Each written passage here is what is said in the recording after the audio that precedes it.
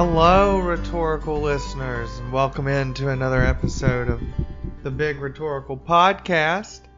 I'm your host, Charles Woods. I hope you're doing okay. The weather's probably turned wherever you're at. I'm here in the Midwest, and we've dipped down into the 30s. That first, I wouldn't say it was a hard freeze, but that first freeze happened. The dogs were cold. I was cold. But we're trudging along, and we hope that you are too. How are your classes going? My Tech Comm students are doing usability testing this week, and oh man, did I win the classroom community lottery with this bunch. I'm telling you what.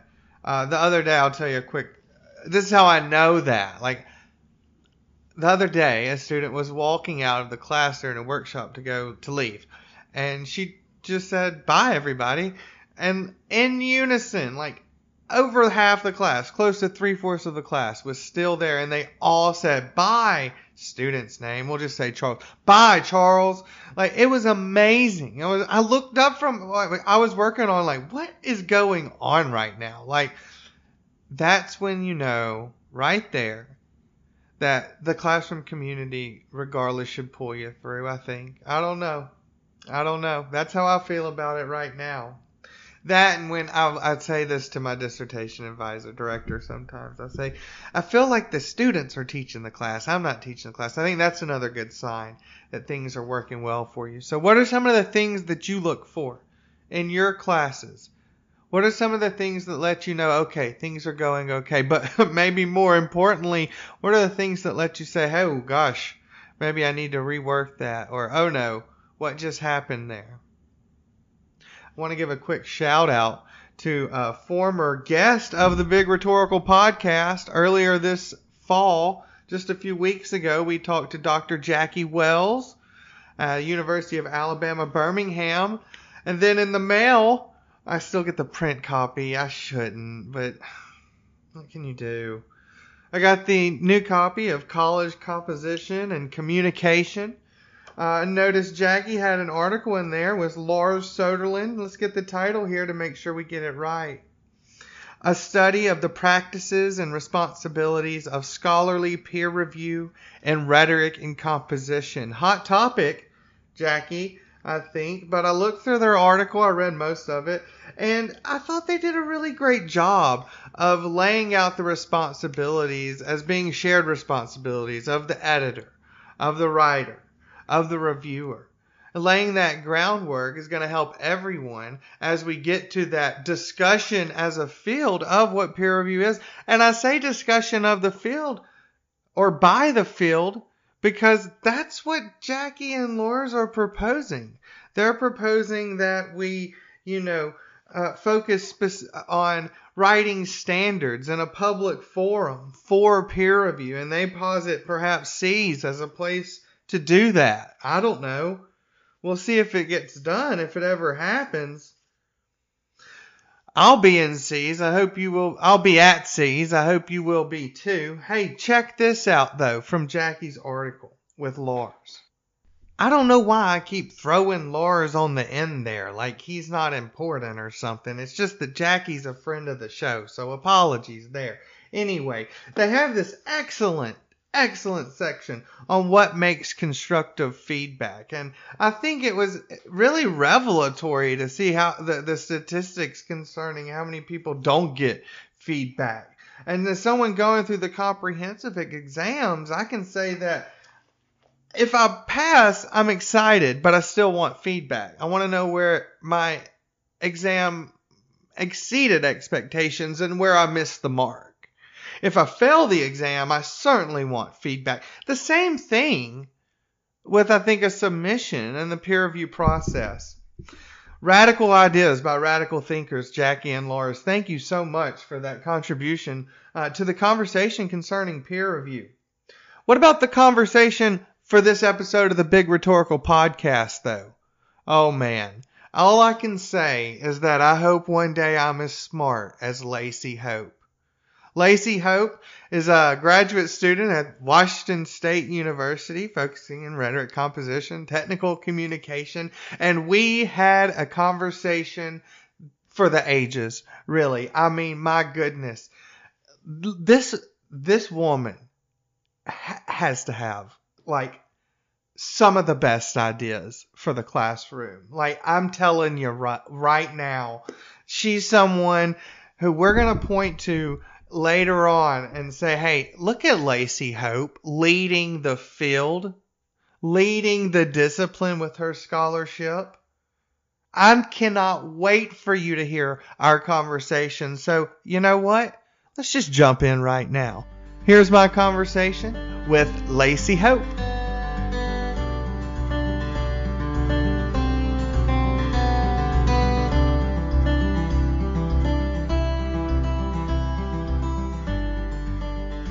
Are on. Oh, yep, there we go. Perfect. Okay. Perfect. And I've got subtitles on. So, Lacy, I have a question. Oh, never go mind. ahead. There we go. Sorry, I lost audio for a Oh. hot second, but we're back now. We're back. Okay. We'll just keep that in there, right? It's a meta moment for the podcast listeners. Oh, hold on. Losing audio again. Let me do Skype will let me do an audio test. Okay. And it'll just take a split second. All right. Can you hear me now? I can, yes. Okay. If it breaks out again, just stop and let me know. Okay. And we'll try to fix it on the fly. You got your bachelor's degree at Dixie State University? Yes, it is. St. George is a great community. It was really funny when I decided to go there. I was talking to my parents and they said, well, because I'm originally from the Salt Lake area, and they had said, well, we'll help you with school if you go somewhere in state and you get in-state tuition. And my parents always joke around and said I pulled out the a map of the state of Utah and said this was the furthest from home, so that's where I'm going. But it was probably one of the greatest decisions I've ever made. St. George is a really cool and happening place. I think if you've ever been to Zion National Park or are familiar sort of with that red rock scenery, that is just what you're greeted with as soon as you get into the city limits. It's great if you love if you're an outdoor person, but there's also so much theater, so much culture. And so there's so many great things going on and a lot of very, I think, interesting cultural discussions and peoples that just engage with one another down there. So it's a really great community. And as much as I love Pullman, I sure do miss St. George, especially during the winter, because I'll tell you what, I much appreciate having a 70 degree, December weather as opposed to 20 degrees. As someone from Central Alabama now living in the Midwest in Central Illinois, I feel you on that so much, Lacy. We had experienced something called a polar vortex last year. It was ridiculous. So Dixie State, I never heard of Dixie State. I've never been to Utah. That's probably part of it. But I did something similar. Going far away from my parents, staying in state for my undergrad. So that's funny to hear that. After your bachelor's degree, though, you did make a pretty big move away from your parents in Utah when you moved to Pullman, Washington to pursue your master's degree. Right. Okay, so you got your master's degree and you're working on that. And your thesis was titled Tweets for Civility, Utilizing Twitter as a Tool for Civil Discourse in the FYC Classroom. And we're going to talk more about civility more in depth later, right? But your thesis committee was made for your MA was Dr. Kristen Arola and Dr. Mike Edwards and Dr. Patricia Erickson.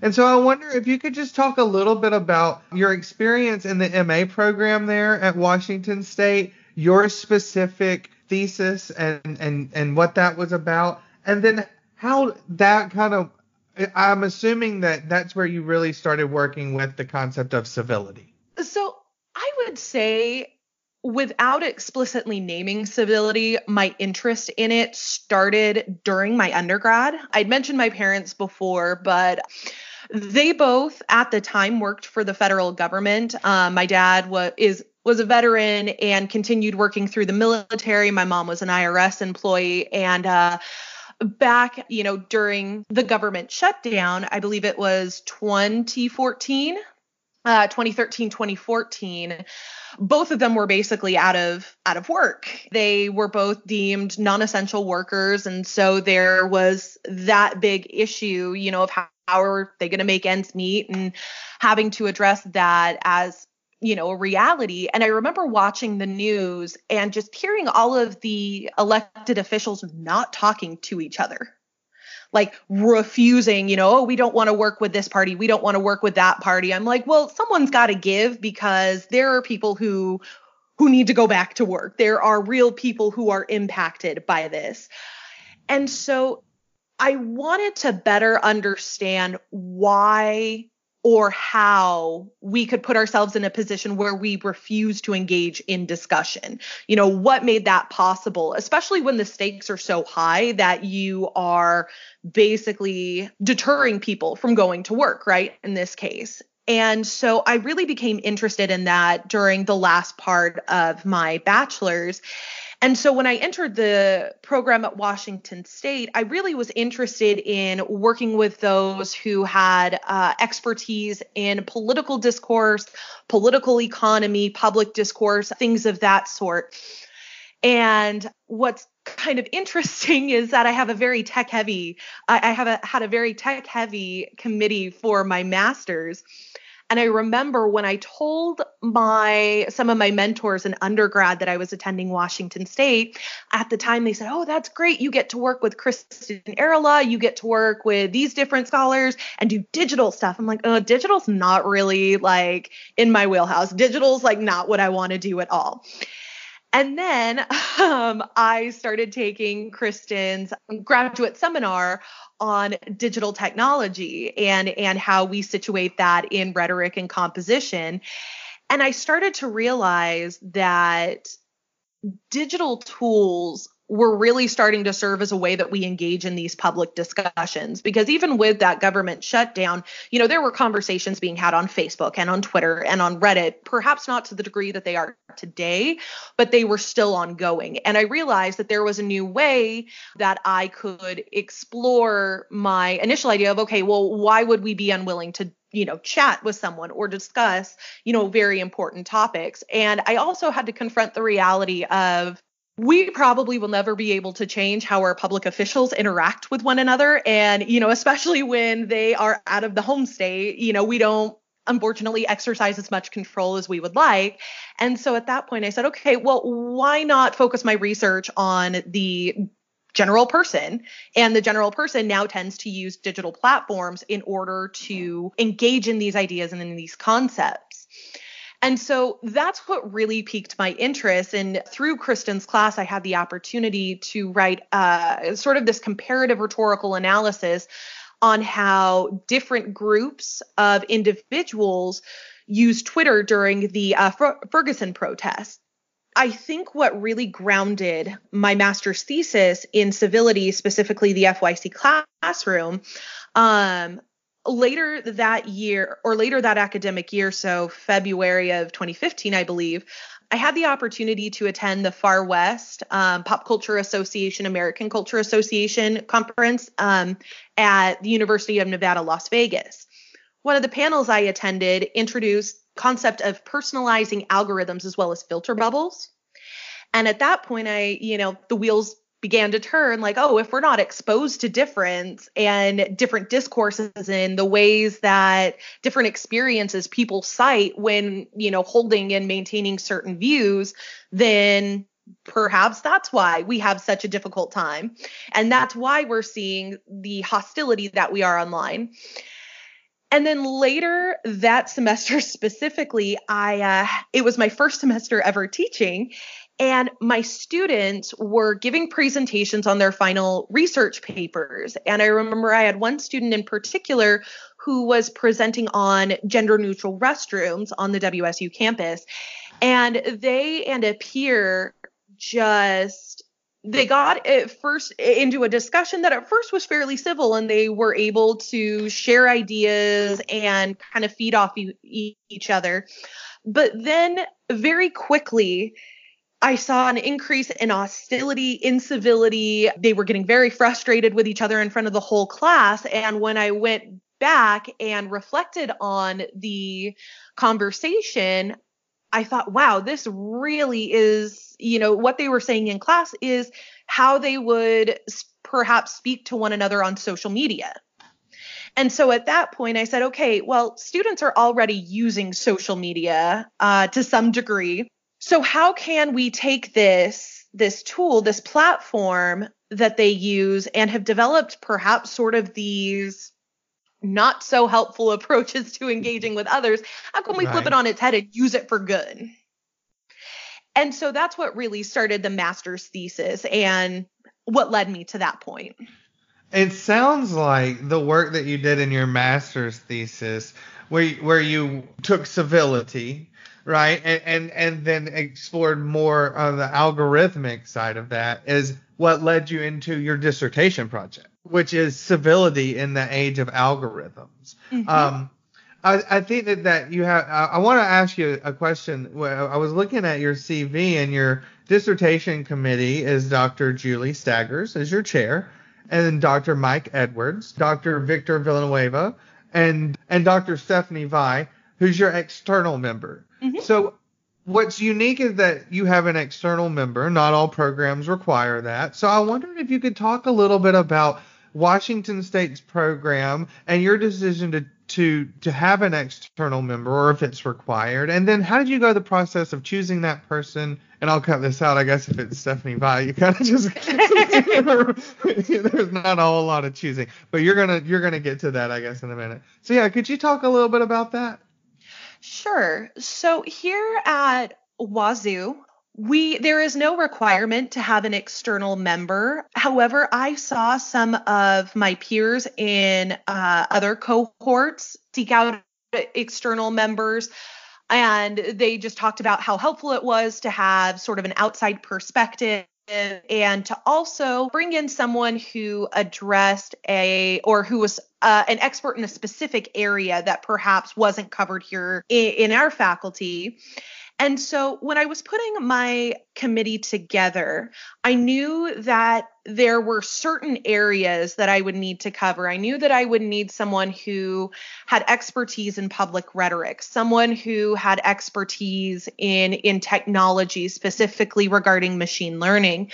I knew I needed someone who could help me out with all of the theory-heavy stuff, and I knew I needed someone who could do social media. And so the first three things I could easily cover here within our department. My chair, Dr. Julie Staggers, is fantastic when it comes to public discourse, public rhetoric. Mike Edwards has been such a great resource when it comes to machine learning programs and the ways in which we situate composition into those concepts. And Victor Villanueva has done a wonderful job helping me make sense of the different theories and really helping me select my methodology. There was quite a time where I'm like, oh, do I want to use Marx? Do I want to use Latour? Do I want to use Habermas? Like, who's going to be, the main go-to? And so he was really helpful in helping me navigate that. We didn't have anyone specifically that focused on social media, and I knew that that would be an important component of my dissertation because I see social media sites, while conversations online, of course, occur elsewhere, they most commonly occur on sites like Facebook, Twitter, and Reddit. And I wanted someone who had a research agenda that was dedicated to that area of study. Throughout the master's especially, I really became a fan of Stephanie's work, specifically with the arguments that she had made regarding the incorporation and how we incorporate social media sites into the composition classroom. And right. I knew that the ways in which she explored and studied social media would complement my research well. So I took the opportunity when I attended Computers and Writing a few years back in Findlay, Ohio, to sit down with her, explain my research, talk to her about what my interests were. And at that point, I popped the question and asked if she would be interested in serving as an external member of my committee. And I am so glad I did. It's been incredibly valuable having her, again, her insight and her knowledge and expertise specifically with social media, but there are enough overlaps in her research with other members of my committee that it creates this very thoughtful and intriguing dialogue about my dissertation research and methodology. So you've got your committee together and you're ready to embark on the dissertation.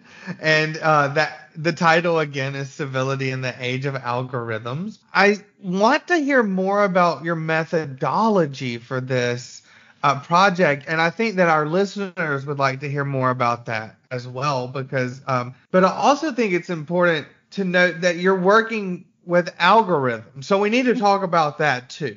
So why don't we start? So why don't we start with the first part and then move to algorithms? Sure. Regarding the methodology of my dissertation, this has been fun because this is the first time that I have had the opportunity to work with participants outside of my institution. Okay. So I've done more quantitative research before, and I've done more participant involved studies prior to this, but everyone who participated was pretty much in-house. Either they were students in my classroom or colleagues that if I had questions, I could just go knock on the door. But what I wanted to do, especially after having some really great discussions, particularly with Mike and Stephanie, they said, well, what happens? Because initially with my dissertation, I said, okay, well, I'm curious how the comments and the level of civility demonstrated, or the ways in which we see civility demonstrated or not demonstrated. I'm curious how that varies from one platform to the other when we are looking at posts regarding the same thing. And so I am specifically curious about personalizing algorithms. So algorithms that tailor the content that you see and in a way remove user agency in terms of curating their own kind of feeds. And so initially I was just going to use my own accounts to say, okay, well, if I log on to Reddit, if I log on to Twitter, if I log on to Facebook, and I look at a post regarding, whatever happens to be the topic of the day, in what ways are the type of comments going to differ, the ways in which individuals respond to others in the thread, the type of discourse practices that they utilize, the type of media, do they use additional media to supplement their responses? Are they engaging just with the post, or are they responding to each other and creating a dialogue? And so that is where my dissertation started and what I initially proposed as my methodology. But after engaging with members of my committee, particularly Mike and Stephanie, they said, well, if algorithms are different or present different information to different people because they are personalizing algorithms, what would happen if we expanded the study to include other individuals? And I am particularly interested in the political implications of this. So I wanted to recruit individuals on different platforms representing different notches in the American political ideological spectrum. And so with that, I recruited a total of 9 participants, 3 for Reddit, 3 for Twitter, and 3 for Facebook. And I did so using every means possible, from the listservs to tweeting out about it, to harassing people on my Facebook feed, to going to various spots of Reddit and recruiting participants. And so that way I can make sure that I was accounting not only for different individuals who I may or may not know, but also what was great about this is that I'm getting individuals from various parts of the country. So I'm not just getting the perspective of those in Washington, or, if I were to have people that I knew from, back in Utah, I'm not just getting like a Washington or Utah perspective. Rather, I'm accounting for cultures that are seen in other parts of the United States. And so essentially what we have been doing in order to ensure that we're all kind of looking at the same topic and the data is as similar and, as consistent across the board as it could possibly be, I'm assigning threads related to the 2020 Democratic primary debates. And so, for example, following the July debates, I told all of the participants within a certain time frame, go to this assigned comment thread, and I assigned them again to ensure that even if it wasn't the exact same, headline, for example, or the exact same article that was prompting the discussion, there was a consistency there. So I think for the July thread, it focused specifically on Biden. And so all of the posts related to Joe Biden in some way, shape, or form. And so I said, screenshot the first 50 comments you see and then send them to me.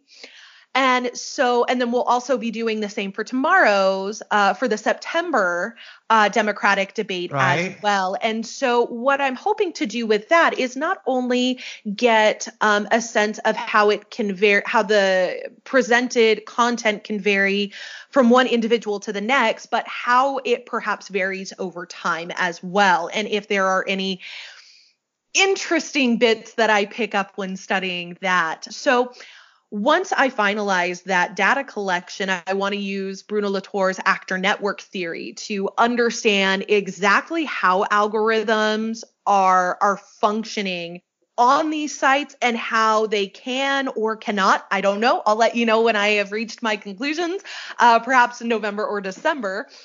But the impact they can or cannot have on a user's civility on that particular platform. That sounds like a fascinating project, and you're going to have to let us know in December Absolutely. what you find.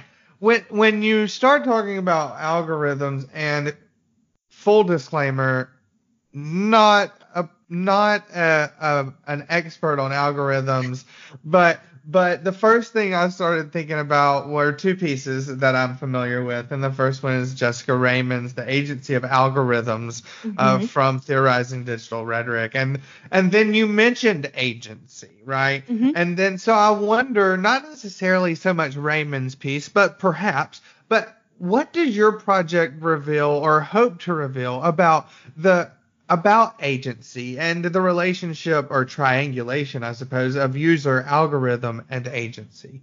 That's a good question. In fact, I actually think I had the opportunity to explore this during my preliminary exams last year. What I think is really fascinating is how algorithms can, and I think do, restrict user agency in the type of communities that they become a part of, and the ways in which they hold each other accountable in these communities. So with Facebook, for example, it's more reliant on what the site kind of wants you to see or what the site thinks you want to see. And I don't think that prompts as great of accountability among community users, especially when they turn to more publicly accessible comment threads. So basically going back to the example of the election, going from a private page that is dedicated to talking about how awesome Bernie Sanders is. Well, if you go then on to like MSNBC or CNN, where that community doesn't really exist, but there are also really no rules in which you engage with one another, how are you going to react when someone says, I'm not a big fan of Bernie, Warren, Harris, someone else all the way. And so I think algorithms restrict to a degree our ability to do that and control how those communities function. But what's interesting is that with sites like Reddit that aren't as algorithmically dependent, at least in comparison to sites like Facebook and Twitter, it really gives the users, I think, incentive to abide by the community rules and understanding that what they're seeing is the discussion as it's happening, as opposed to, Jack Dorsey or Mark Zuckerberg saying, this is how we think this is how we think you want the discussion to look.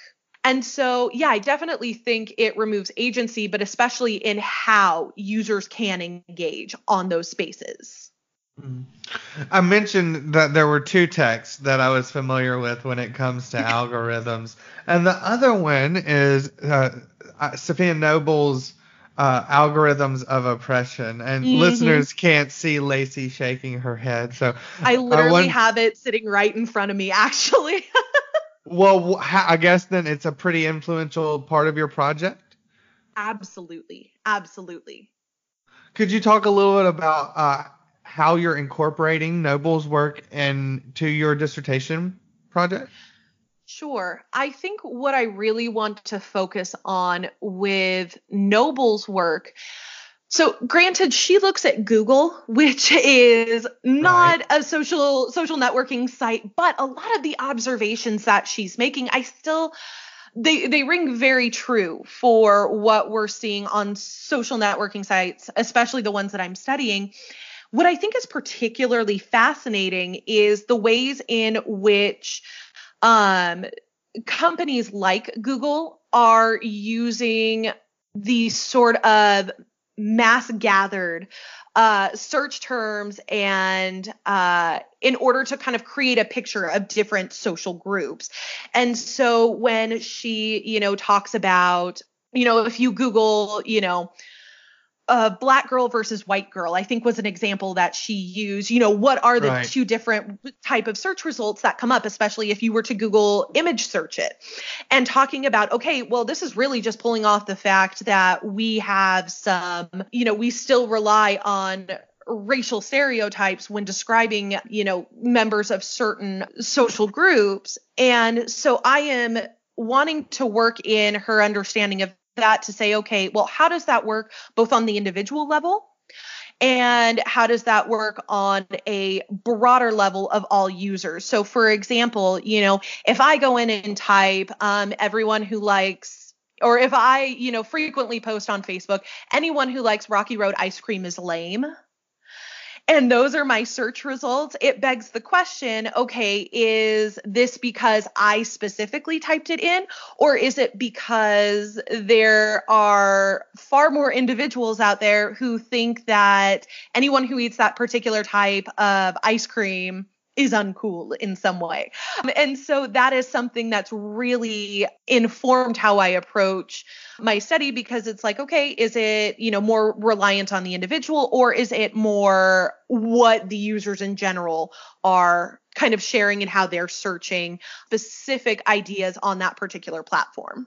It sounds like your dissertation project. I know that you're interested in democratic discourse, right, in the classroom, but what about like the impact of technology on how does that play into perhaps your pedagogy and the concept of civility? So I would say that technology plays a huge role in my pedagogy. I would say that as an instructor, I really try to rely heavily on theories from new media pedagogy and try to blend it as best as I can with community engaged pedagogy. But with that, I want my students to leave whatever class I happen to be teaching.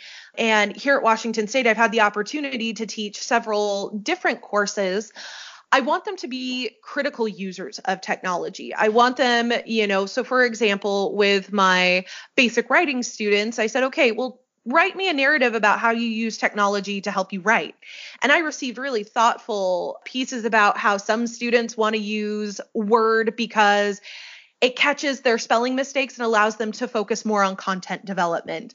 With my technical communication students, I want them to think about how things like algorithms are ultimately going to impact the circulation of their digital text. With my DTC, which is digital technology and culture, another department we have here on campus that I teach in, we look at, the whole class is dedicated to digital technology. So we look at it in a number of different ways, from design to data visualization, curation, and social media. So regardless, I want to make sure that students are critical technology users, that they not only understand the functionality of the tools that they're working with, but also the implications of that, and understanding the cultural biases that went into making the platform or device or whatever it is they happen to be working with possible.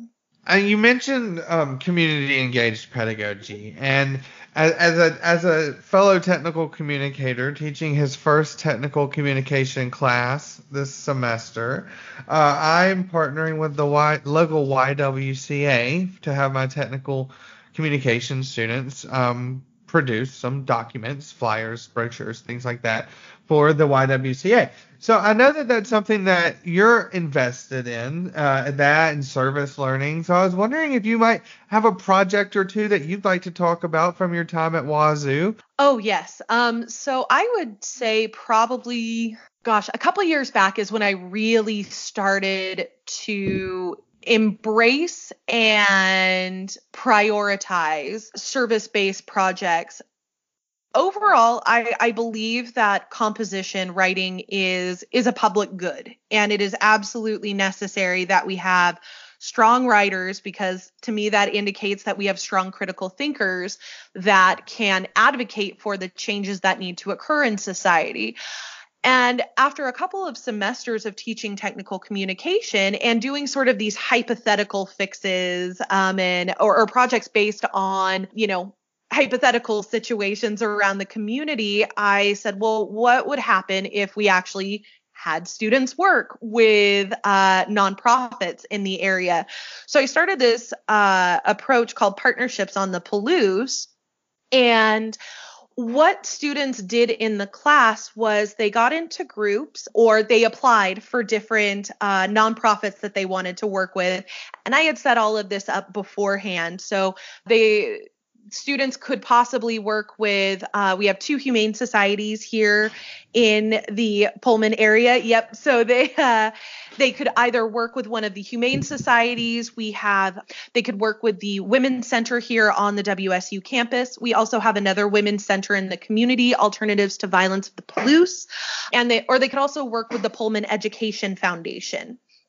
And so students would apply to work with these different organizations, and based off of what they could contribute, why they wanted to work with a specific group, I placed them. So that kind of boosted up the stakes for doing really well on the application project that I assigned, and like with the resume and cover letter. And then from there, they worked directly with a representative from that nonprofit. And over the course of this semester, they familiarized themselves with the material needs of the organization. And that was something I really wanted to stress. I'm like, okay, just don't even work with money. I said, rather encourage people to donate the material items. And I think I stressed that because every nonprofit that I spoke with and that ended up being a part of this basically said, yes, money's good, but having those materials in-house would be far better. So talking to, for example, people at the Humane Society, saying if we could get people to bring in wet food for the cats because it's almost kitten season, or if we could have people bring in hand sanitizer, because that's something that's very consciously practiced up here, is that anytime you want to, engage with the animals, you have to use hand sanitizer when going from one kennel to the next. And so they said if people could donate that would be great. And so students over the semester familiarized themselves with what their particular organization needed. It also challenged them to think about how their organization was perceived in the community and being aware of that when crafting their materials. And so working with these partners, they created new media projects, which took so many different forms. We had the students working with the Pullman Education Foundation had the opportunity to develop a really great website that they could direct those interested in donating to for more information. Those working actually with both women's centers did great promotional videos. Those working with the humane societies did great social media campaigns and engaging social media campaigns, and put together style guides to basically say, hey, after this semester is over, here's why we did what we did. And if you find that this is successful and continues to be helpful, here's how we went about it. And so they not only got the opportunity to do that, but then I also assigned them to say, okay, now create formal request letters that you're going to send out to big companies requesting material donations. So for those working with the Humane Society, they would write out to like BarkBox or to Petco. And they would write these formal professional letters requesting certain items be donated. Those working with the Women's Center would write to companies who make feminine hygiene products or who make children's toys, because they, at one of the women's centers here, they have a space for women to bring their children. And so they would write out these letters. And then at the end, we had we had their presentations where they essentially said, here's what we did. Here's an overview of the work we've done this semester. But we made it open to the public and actually saw great attendance and participation, especially from the community partners and their stakeholders. Lacy, you have inspired me. I made my contacts in the community that I joined 2 years ago when I moved here at the YWCA, but you have inspired me to go ahead and make the contacts at the Humane Society. I've been thinking about it for 2 semesters. I'm just going to do it. Do it. And, it's great because on the course calendar, I would include days that were specifically for site visits, where I would tell students, don't come to class. I'll be in my office if you have questions, but take this as an opportunity to speak with your community partners face to face. And after I would do check-ins with each group, it would seem that those working with the Humane Society, there would always be sort of this extra little bit of glee when they were giving me the updates. It would be, oh yeah, we talked to them about what we want to do with this project, and then we got to play with the dogs, and then we saw this really adorable cat. And so, you know what, I would highly encourage working with the Humane Society. The 2 here we have in town were absolutely wonderful to work with. And like I said, I think the fact that the students got to interact and help out the animals really, I think they became more invested in the project. I know that one thing going on in your life right now is that you are on the job market. I am. How is that going today? How's it going today? It's going well. Yeah? I just updated my whiteboard to include all of the applications I would like to work on and when their due dates are. And it's staring me in the face right now, but I am equal parts excited and terrified. Yeah. Okay. You have to elaborate on what you mean. So I'm excited because right out the gate, I've been at this whole school thing since 1997. I have not stopped since I, started kindergarten. So I'm looking forward to being done as a student, and I'm really looking forward to the next step and being able to continue on with my research in sort of a different type of setting and sort of the not grad student type setting any longer, and being able to have those resources that are available to faculty members. So I'm really excited for that. And I'll be honest, there have been quite a few applications that I have been nerding out just writing.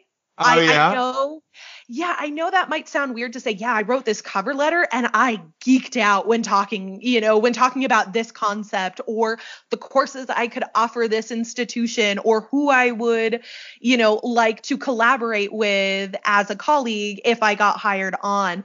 And so I'm very excited about that. But of course, this, again, it's also the next step. So With that comes change, comes not knowing. Unfortunately, also comes rejection, which is where the terrifying element comes in. But I'd like to say I'm more of a silver lining type person. I'm always looking for the positive in any experience.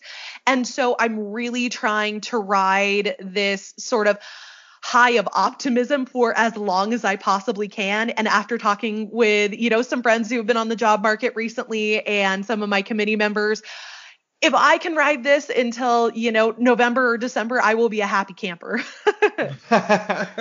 Well, what is, as someone who is, a year away, I guess, from the job market. Wow, I guess that's the first time I've thought about it like that. Yeah. It kind of creeps up on you. I guess you know that more than I do. But how have you found like the network or the community of people on the job market? How has your experience been so far? I went into the job market, I guess these past few years, especially as friends of mine and other former graduate students that I've known talk about the job market. We always hear that, oh, the market's oversaturated. We're producing far more PhDs. And so I really was anticipating this whole process to be just cutthroat. I was anticipating competition in its most extreme form, but that is not at all what I have seen. Rather, I have had the opportunity to collaborate with others who have recently been on the job market and those who are currently on the job market. Academic Twitter, hashtag Team Rhetoric. Hashtag Team Rhetoric. Hashtag Team Rhetoric, hashtag Women in Tech Com, Women in TC.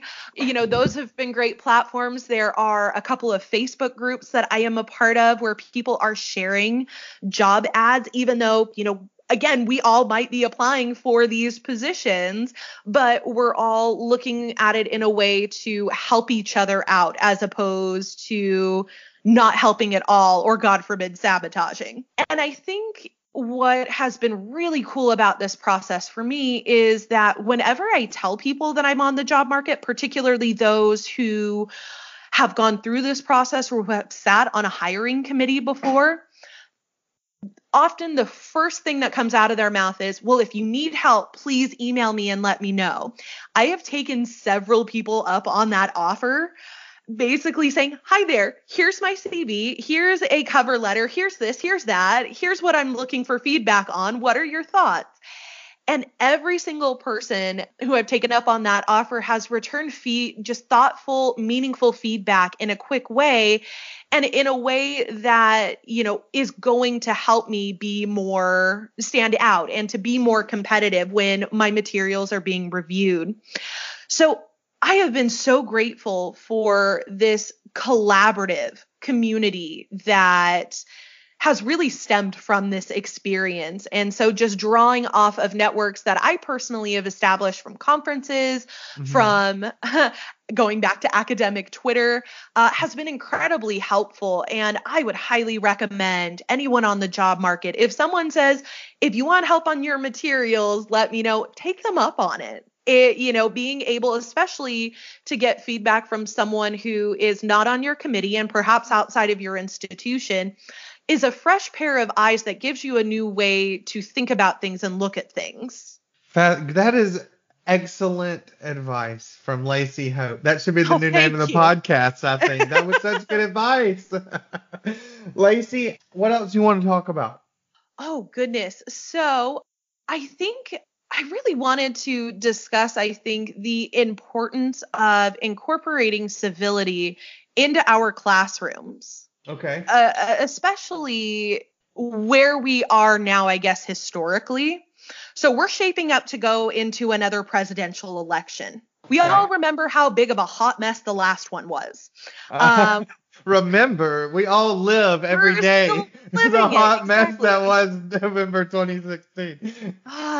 In November 2016, the dumpster fire that it is has still followed us. I think it is so incredibly important not just to address civility in the classroom, but to give students an approach for going about civility. A lot of times, when I ask students to define that term, well, I'll say this. I teach online through my alma mater, Dixie State, and I teach an online research writing based course. And I frame it in a way to say, okay, you're entering into ongoing academic and public conversations. You are going to encounter people who do not see eye to eye with you. You are going to meet people who do not agree with your ideas or who might push back against what you're suggesting. And so I'm like, civility, it's important to emphasize, civility isn't this necessarily just being nice and putting on a smile and a happy face, but Right. furthering a valuable discussion in a way that sustains ongoing conversation regarding a topic of interest. And so I always ask my English 2010, that's the title of the course. I always ask those students at the beginning of the semester, I say, define civility in your own words and talk about how we see it in just general American culture. And students, I've always been blown away by the definitions that they create. And several of them will start off by saying, okay, I'm really not exactly sure what the technical definition of this is. I can't, give you a Webster's definition. But to me, civility means, and oftentimes they use words like listening, understanding, collaborating, learning, teaching, and similar key words, really emphasizing that civility is a collaborative process that happens with every individual in the discussion, but also that it's a conscious choice that we need to make. And of course, just to sort of follow up to that, when I say, tell me how we see it in American culture, nearly every single one of them says, we don't. And so I think that illustrates, though, the importance of introducing it in the classroom. I specifically like to use Chantal Mouffe's conception of agonism, paired with Sharon Crowley's understandings of civility, ZZ Papacrisi's definition of civility, and Krista Ratcliffe's of rhetorical listening as more concrete steps for realizing agonism and engaging with difference, especially in productive ways.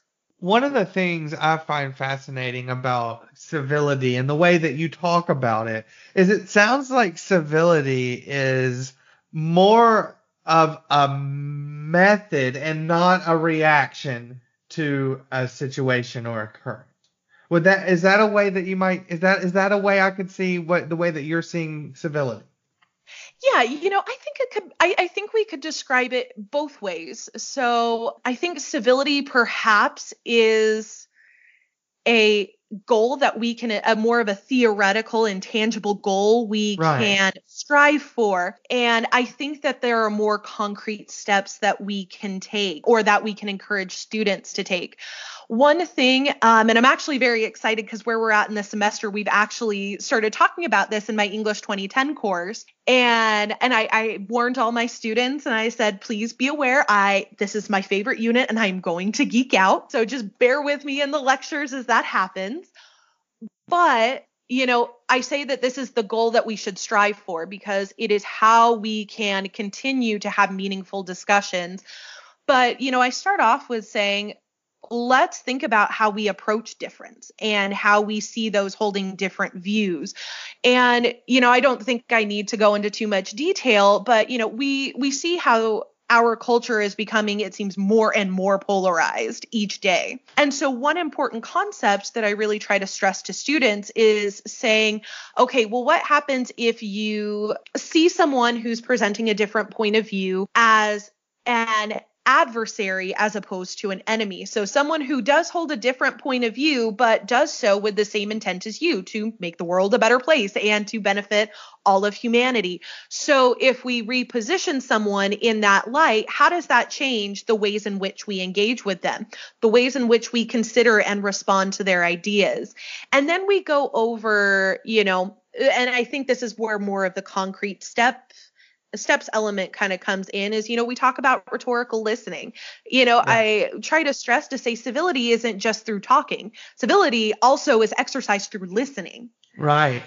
And to enter a discussion, and when we do respond, not responding to argue or to prove wrong, but, listening with the intent to understand, responding with the intent to better understand why someone has arrived at whatever conclusion they've arrived at.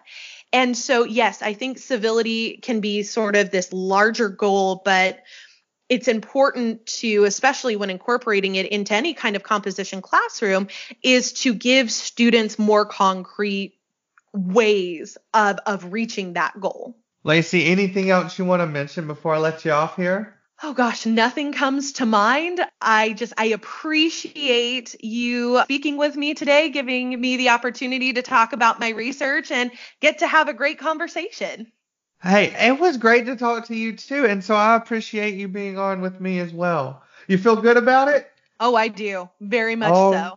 This all is the right. first time I've ever done anything like a podcast or like any kind of formal interview in a while. So this is a good learning experience, a good learning opportunity. And I think actually when I told one of my committee members that I was doing this, he's like, oh, this will be good prep for the job market. And so I think it has been. Well, good. I'm glad to hear that. All right. Well, Yeah, hey, maybe I get a job because of this. Maybe this practice will help me nail that Skype interview, right? I cannot wait to tweet out where you're going to be teaching next year. Oh, you and me both. You and me both. Lacy, have a good afternoon. Thank you. You too. Thanks again.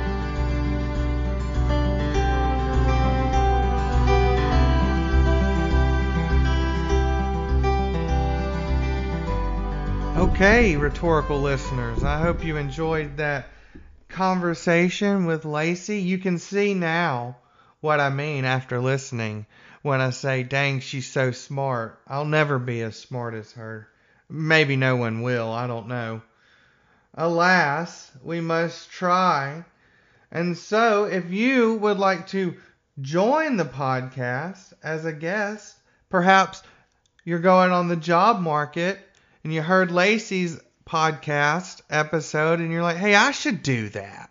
I should hop on and talk to Charles. The Big Rhetorical Podcast Emerging Scholar Series is for you. It's a unique series of podcast episodes. It's an inclusive space specifically designed to highlight the life and career work of graduate students and other academics who enjoy discussing the development of their scholarship, their pedagogy, and their service to the field and disciplines of rhetoric, writing studies, and technical communication. We're booking for the spring right now. We got a couple of Emerging Scholar Series already lined up. It's going to be excellent, but we've got a few more spots. So if you want to join or you know someone that would be great, reach out to us. You can find us on Twitter at The Big Ret. You can find us on Facebook. You can reach out to us via Gmail at The Big Rhetorical at gmail.com. You can contact us via our website, thebigRhetoricalPodcast.weebly.com. Remember, I'm a graduate student, so I can't pay for that premium domain name. So, buy some merchandise. We tweeted it out last week. We'll tweet it out again. We're trying to sell a little Big Rhetorical Podcast merchandise so we can hit the road and go to more conferences and do more live recordings. Now, I told you, we're going to be at C's in Milwaukee. Looks like we're going to be down in North Carolina for Computers and Writing next summer, but we want to go other places too.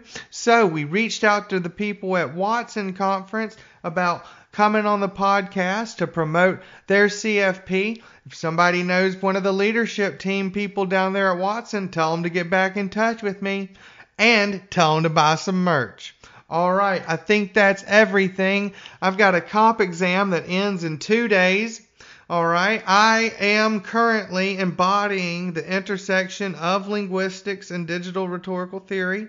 All right, I'm doing that. So I'm going to keep doing that for 2 more days. Shout out to my producer for helping me out with some editing this week. You notice we're coming in hot on a Tuesday. We had a couple technical issues. Hopefully that won't be the case again. All right? All right, hang in there. Hey, be kind to one another and always be